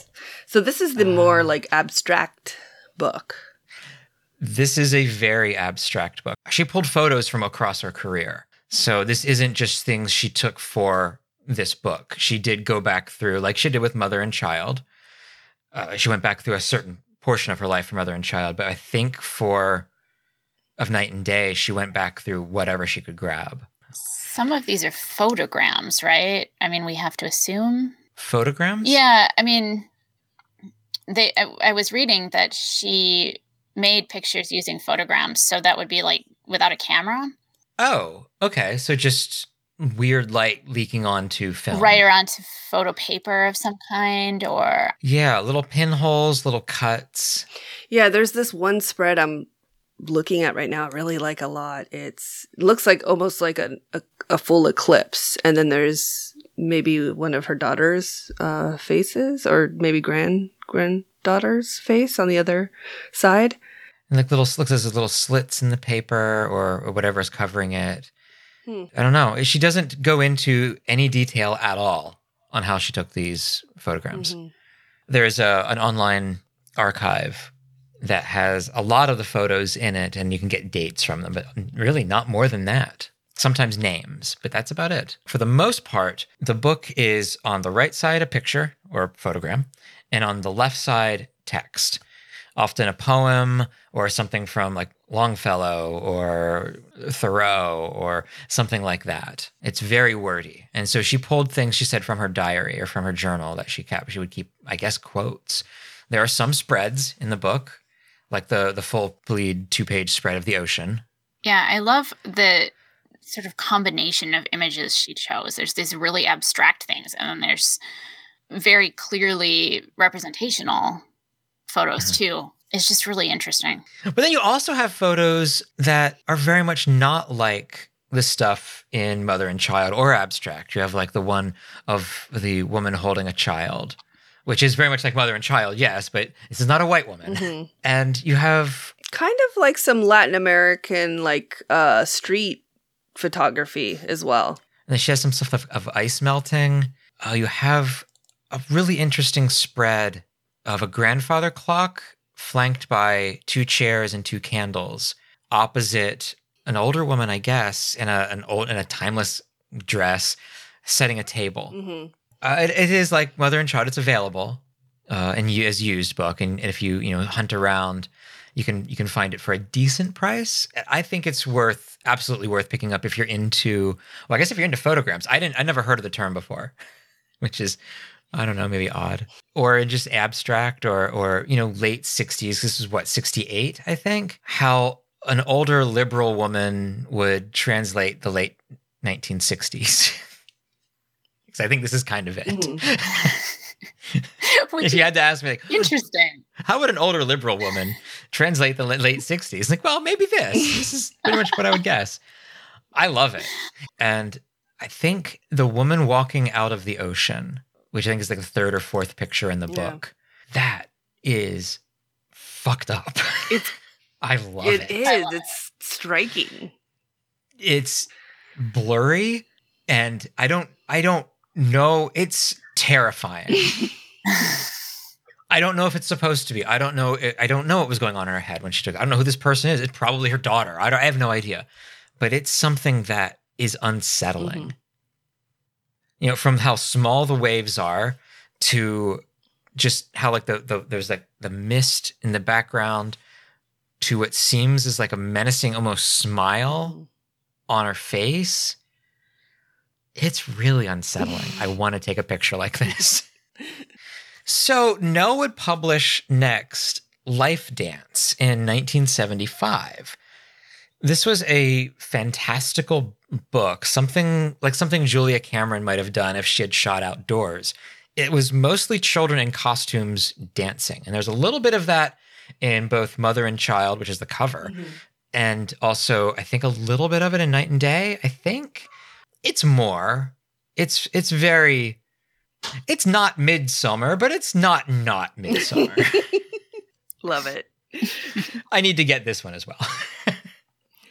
Yeah, you don't have this one, but you are... I don't have pictures from it. There's a few online, but that's about it. You don't have it yet. I don't have it yet. Yes. I will be getting it. Yeah. She died in 1988 and should have left an impression. Though her published works were few compared to other photographers, she had supported herself for almost an entire life through photography. Well, like I said, her work is out there in books if you have the luck, patience, or fortune to find them. Fortune, take that however you want to take it. Hundreds of her photos some of them are really pricey, but there's a lot of them that are signed. So if you find really liking her work and you want to drop a couple of hundred on a book that's signed, they're available. They're very available. So hundreds of her photos are available to view in the Amon Carter Museum. I think it's a Texas museum. I don't know how they got a bunch of her prints, but they did. There's a digital archive. We'll have the link in the show notes. There's a couple hundred there, maybe. A lot of them from her books. And I love seeing this, a lot of alternate takes. Whenever you find a photo that you just absolutely adore, it's wonderful when you can find an online gallery, an online archive, and find different takes of that photo. It's one of my favorite things. We did that with Evelyn Cameron. We did that with the FSA photographers, which is super easy because they're all public domain. And we can do it with Nell Dorr. Like we don't just take one photo of something. And go, masterpiece. Right. Do you do that, Kate? Or is it one and done? No, it's not one and done. I'm not especially experimental with different emulsions. I shoot a lot of Fomopan 100, but I try to do it from different angles or like the same scene close up and, the composition, changing the composition up. I don't know how I would do it with people. I don't know if I would, I don't know.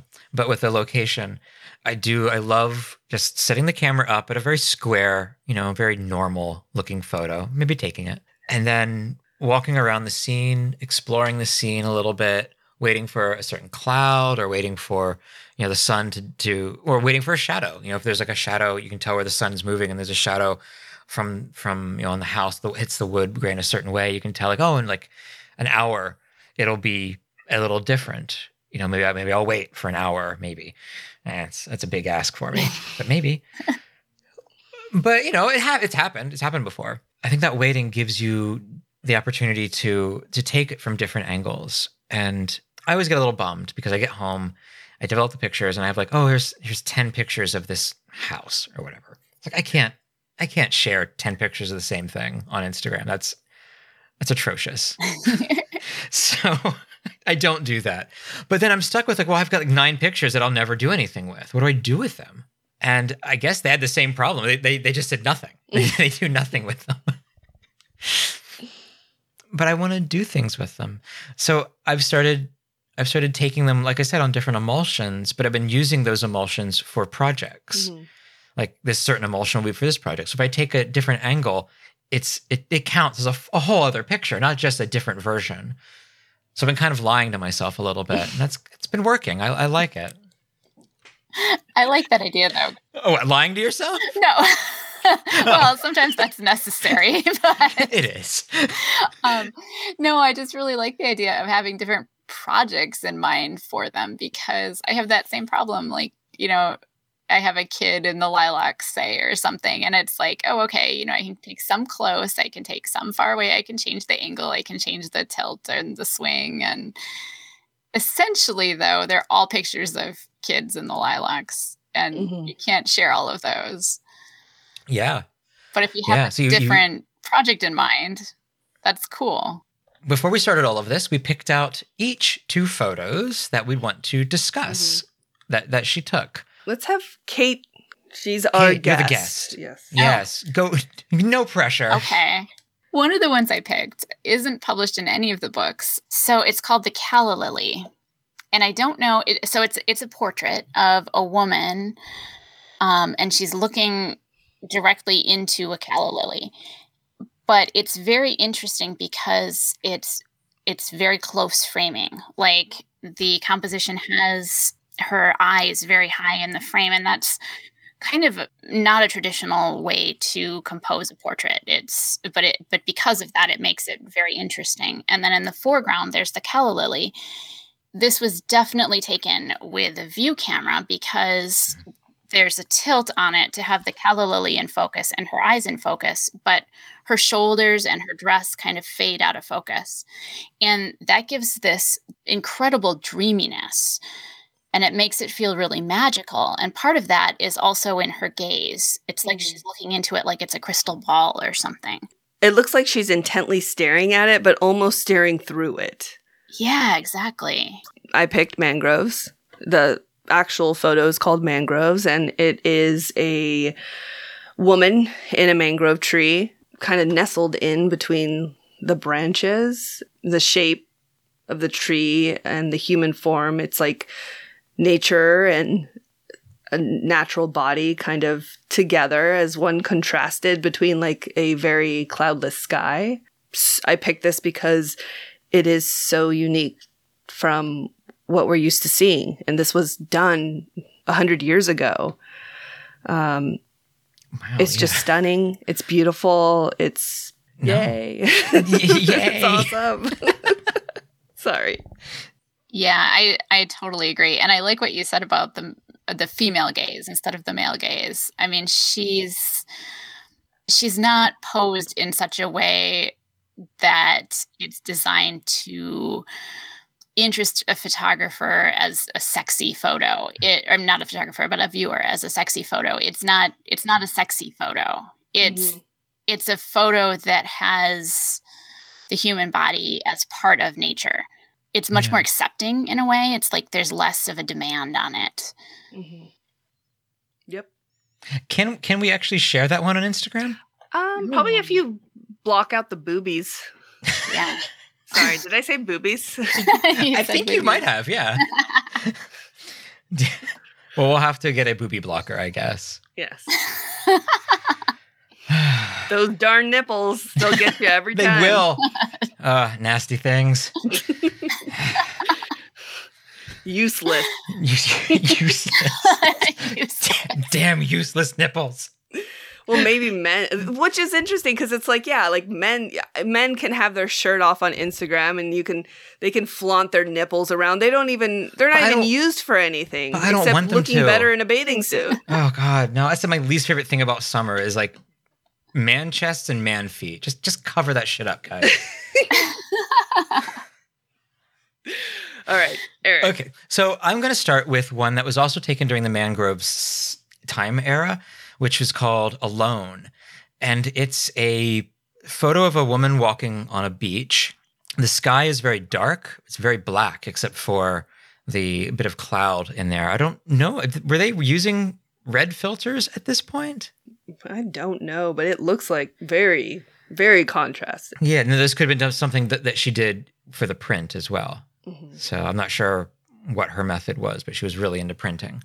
And her perspective is very low because, she looks like she's a little bit lower down on the sand dune. It does. Yeah, she is, I think, shooting up a little bit. But I mean, a lot of her photos are. If you look at most of the photos in Mother and Child, those are all taken what I thought was a TLR from waist level. And so it wouldn't surprise me if this, I don't know what she shot with, what shot this with, but it does seem like she's shooting a little lower and looking up. And the body walking is silhouetted against the white clouds. And I guess it's the subject. I don't photograph people, so I don't know how to talk about photographing people. I'm looking at a picture and literally just going, ooh, pretty picture. It's a photo that I would take, and one very similar to a few that I've taken on hikes and such. What did you say? One of you said something about her caboose. Was that you, Vanya? Yes, it was me. Yes. The light on her caboose. The light on her caboose, yes. Which we figured might make a good pickup line for a photographer. Oh, most definitely. Yeah, you can't fail with that. Yeah. And a little bit of light on her calf. And I respect that. I enjoy a nice calf muscle. Yeah. I do. Hey, you know what? No shame. So my next one comes from Mother and Child. I don't know the name of it. It is a picture of a little girl closing a curtain or opening a curtain, and the little girl is naked and she's standing on tiptoe and just reaching up toward the curtain. It's a very interesting photo. Well, first of all, the pose of the little girl kind of reminded me of some of Sally Mann's work, The Perfect Tomato, where one of her daughters is on tiptoe.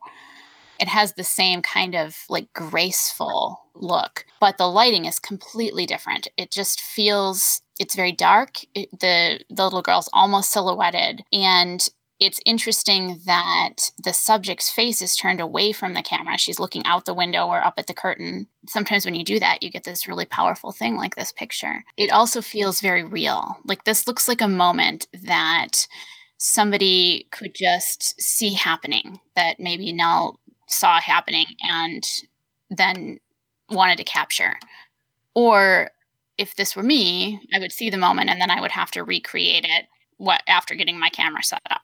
But I mean, or if you're a short person like myself, you literally are just on tippy toes constantly naked in your house trying to close the curtains. Right. Yes. And the nudity part of it is really interesting too, because we can't share photos like that today. And I don't even take them of my children because it doesn't feel right. It feels invasive. But there are moments in life when you see a child doing something like this, standing up on tiptoe, and you think, I wish I could make a picture of this. It's just so simple and unselfconscious. And this picture also reminded me of a quote that I read from Nell Dorr. And the picture captures this incredibly fleeting moment. Something that she said in Mother and Child is, a day is remembered for itself, and the picture is all we finally keep. I am here with my children. It's interesting that you're saying that she was breaking the rules. I mean, she was raised in a portrait studio. So she was raised knowing the rules, how to shoot a portrait. And she took all of that, and I guess maybe from Lillian Gish's aunt, I guess, and just kind of did her own thing with it. Really intentionally, like you said, broke the rules, but knew the rules to break. So Vanya, your second picture? Yes. I don't know what this mountain is called, but it's in Mexico. And I picked it because it is completely opposite of everything that I've seen her do. It's kind of a landscape, and there's some farm animals and some farmers walking some sheps, some sheeps, some sheppies down the dirt path. There's a snow-filled mountain on the right-hand side of the background, and then there's this kind of like dark tree on the far left, and it kind of balances the picture out. It's just a very unusual scene. It is, yeah. And I love it. And it's dark and contrasty, and she lost so much shadow detail, and who cares? It's awesome. She did. It is almost like she was shooting day for night. Yeah. Oh, yeah. Yeah, it's a really interesting photo. And that was probably taken during one of the trips to Mexico for Bare Feet. Yeah, this was in the 50s. Yeah. Okay. And Eric, your last photo, the perfect one to end on. Oh, I guess. Well, I was not raised Catholic. I'm not a Catholic, but I do enjoy some good Catholic iconography. And her photo of what's just called Crucifix, which is different from the one we talked about before, which was Crucified. It's from 1936. So it was in that weird period where there's not a lot published from that period anyway. And I don't know, she traveled a lot with her husband. So this could have been taken in another country, but it is a very emaciated Christ figure nailed to a cross of some kind. And it's very contrasty. It's very dark. You have no idea how large or how small the crucifix is. It's not on a wall because it looks like there's a wall in the back with like a cross above a painting or something. Mm-hmm. Maybe one of the Stations of the Crosses or Stations of the Cross? Stations of the Crosses? Cross. Stations of the Cross, like Attorneys General. I don't know. Only different. It looks kind of like a charcoal drawing. It does. It really looks very charcoal-y. Yeah. It's very soft. It's something that if you're going to try to emulate it now, I would do it with a red filter from a RetroPan Soft. So I've taken iconography before. I took one of my favorite pictures I've ever taken is of a very diminutive-looking Mary in a Catholic church in Nebraska where they had her off the pedestal and on the floor. Mm-hmm. And I was able to take a picture looking down on her, which I'm sure is sacrilegious in some way, but, atheist, so I don't know if it matters. So I really enjoyed taking that picture, and I enjoy taking pictures inside Catholic churches. And I think it's maybe the coolest thing about the Catholic Church is that they don't lock their doors and you can go inside and take pictures. So good on you, Catholics. You did something right. They're so decadent. They are decadent, yes. For a religion that kind of preaches austerity, they are rather decadent, yeah. So that means I think we have 6 incredibly different pictures from Nell Dore that could easily have been taken by 6 different photographers. Yeah. And I think That's that's true. Yeah, she's so versatile. Yeah, she had a wide range of photography throughout her life. Yeah, and that doesn't even count the photogram stuff that she did. Mm-hmm. In the abstract. And it was so hard to choose just a couple. Oh, yeah. There's so many good ones. Yeah. Yeah, I try not to look too hard because then I would change my mind. So when Eric picked the lady with the caboose, I was like, okay, good. You pick that one. I'm going to pick another one. Well, again, if you are interested in Nell Dore, we'll have links and all of that in the show notes, and there'll be pictures there. I hope you guys enjoy her work as much as we did. I really fell in love with yet another photographer, and that's one of the awesome things about this podcast is every episode I have a new favorite photographer. Yeah. Or 2, really, the guest and the photographer we're talking about, and it's just really, really wonderful.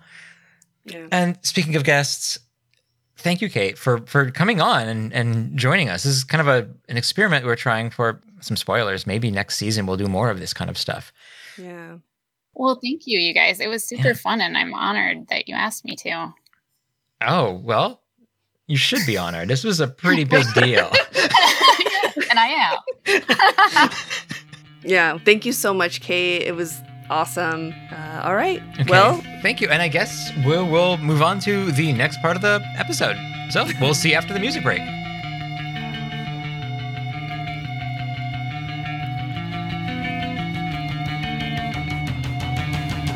while some photographers might enjoy their pricey, fancy, well-bound books, we enjoy stapled, hand-sewn zines, especially if they're cheaper, because we poor.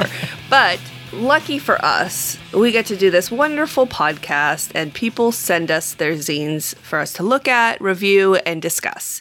And today we have one for you. Today, it's not just a zine. So I signed up for the monthly zine collector tier from Themselves Press. You remember Charlie? We interviewed them a few episodes ago. And this gets me every zine they put out, which is basically once a month. I think it's actually once a month.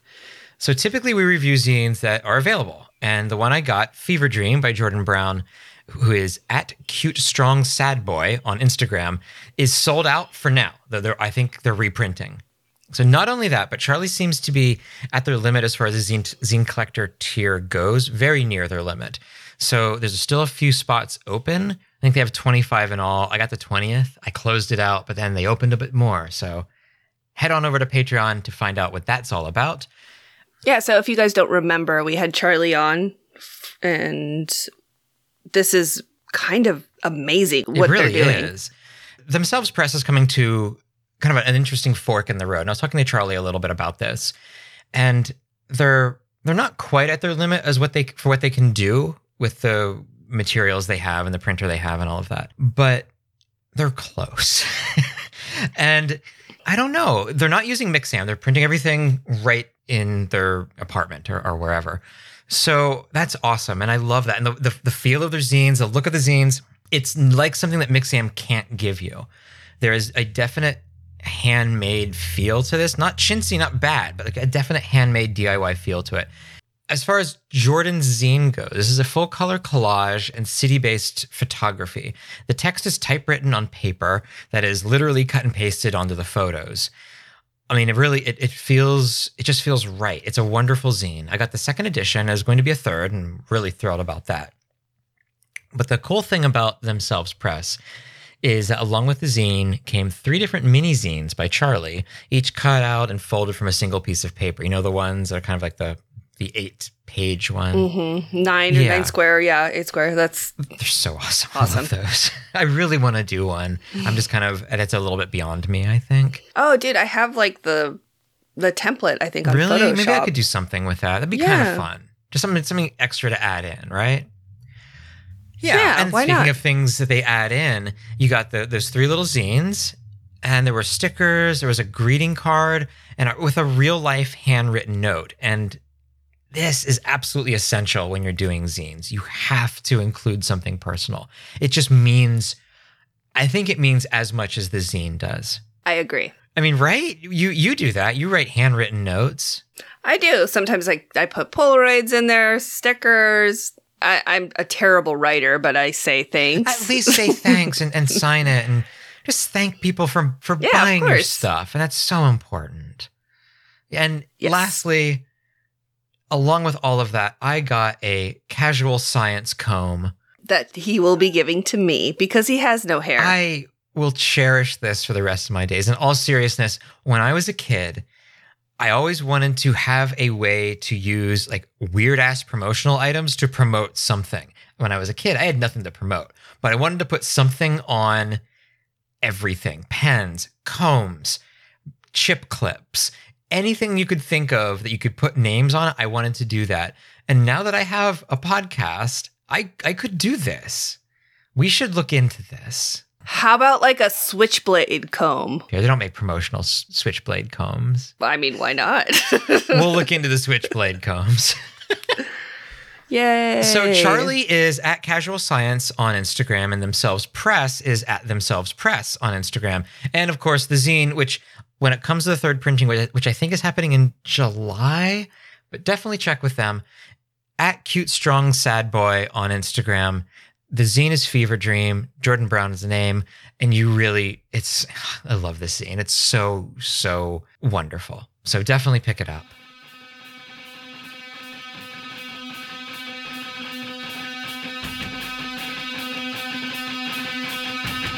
If you'd like to support our podcast, you can help out at patreon.com/allthroughalens. Supporters get our episodes 2 days early, discounts, and early access to our zines, shout-outs on the show, and free back rubs. Oh, we don't do the free back rubs anymore. We had to stop that. My thumbs got so tired. So our entry level is $3, and that gives you all of that.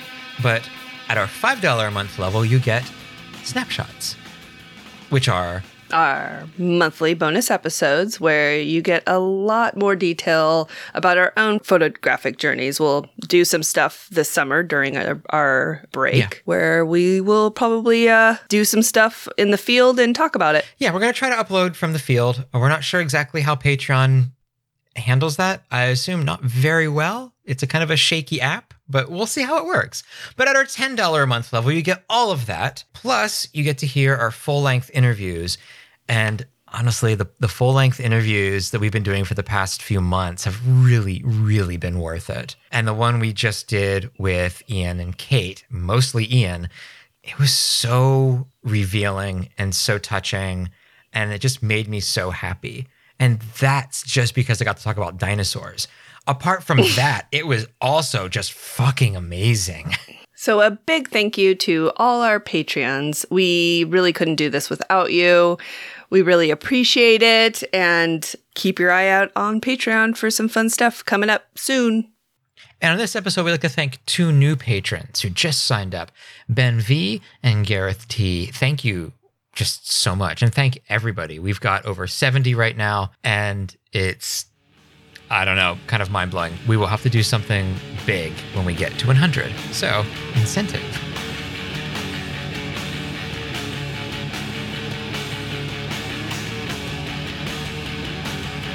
Well, that's about all the podcasts we have for you today. But just as a reminder, remember, we'll be taking the month of July off. And, maybe some of August we get back on our feet. And then for season 3, we've got, well, we're kind of open. We're open to ideas. If you have ideas for large, big changes that you want us to make, we're kind of into that right now. The little changes like, oh, maybe interview this person. Sure, we get those all the time, and that's wonderful. And we appreciate those. Or maybe talk about this photographer. Sure, we'll do that. But if you have ideas or things that you'd like to see happen on All Through a Lens, let us know, because we're open to ideas for the time being. We'll see. Is there anything else, Vanya, before we sign off for the season? Yes. Oh, good. Thank you for listening to All Through a Lens. If you'd like to contact us, we're at allthroughalens.podcast on Instagram. By email, it's allthroughalens.podcast@gmail.com. And we're All Through a Lens on Twitter. You can also check out our show notes on allthroughalens.com. Vanya is at Surf Martian. And Eric is at conspiracy.of.cartographers. Both on Instagram. And speaking of Instagram, make sure to hashtag your stuff. Hashtag All Through a Lens Podcast to be featured. We actually do that, so use it.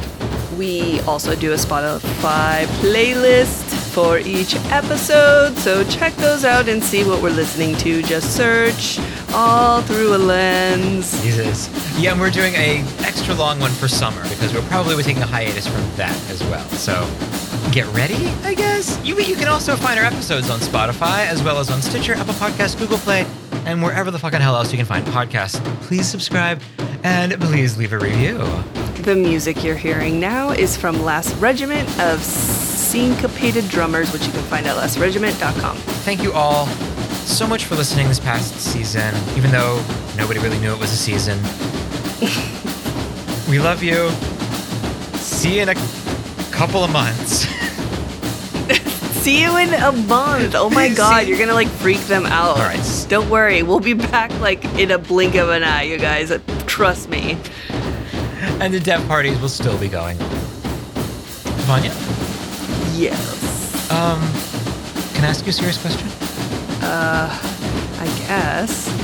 Do you want to go from Northern California through Nevada and Wyoming and Idaho and Montana and go out and shoot? Fuck yeah, I do. Let's go.